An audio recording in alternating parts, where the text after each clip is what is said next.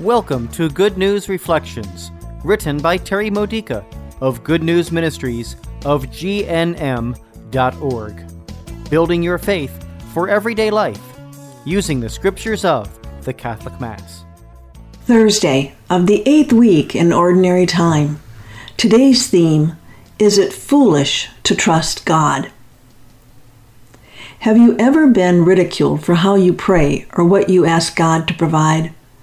The blind man in today's gospel story from Mark chapter 10 verses 46 to 52 was scolded when he boldly called out to Jesus for help. Probably he annoyed the heck out of the people around him. They thought he was foolish to draw so much attention to himself. They thought, what a pity, somebody shut him up. In those days, people assumed that physical ailments and deformities were a punishment from God.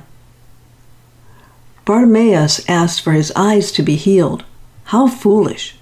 But his rebukers were the blind ones. They could not see the true nature of Jesus. They missed the loving compassion that he gave to everyone who sought his help. Have you been called a fanatic for trusting in God's help? Would you dare to make a public witness of calling out to Jesus? Undoubtedly, you'd seem quite foolish against the facts of reality. But God's reality isn't the world's reality. Often the person who ridicules us the most is us. Shh, be quiet. Don't look foolish. We warn ourselves. Remember that guy you snickered at because he made a fool of himself? I don't want to be laughed at too. Look at the blind man's enthusiasm. After he received healing, he immediately followed Jesus up the road. How do you respond to a blessing that God has given to you? Most of us deliberately subdue our joy, afraid of what others might think. But if the blind man had been concerned about the opinions of those who scolded him, he would not have received his miracle.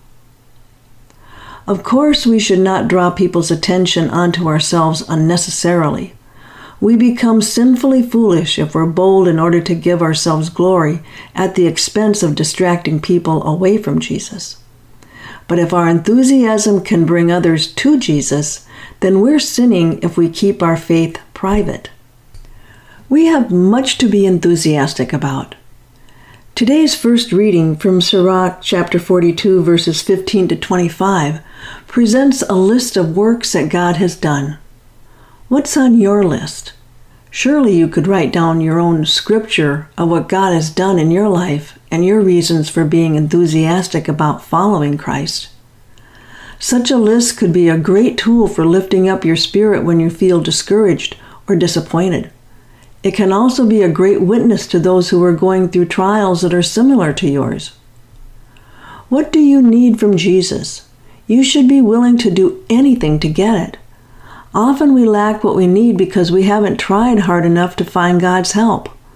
We're too easily defeated, content to be victims of our circumstances because we might look foolish or because we're afraid of failure if we trust God in big ways. Now that attitude is foolish. This has been a Good News Reflection by Good News Ministries of GNM.org. For more faith builders or to learn more about this ministry, come visit our website.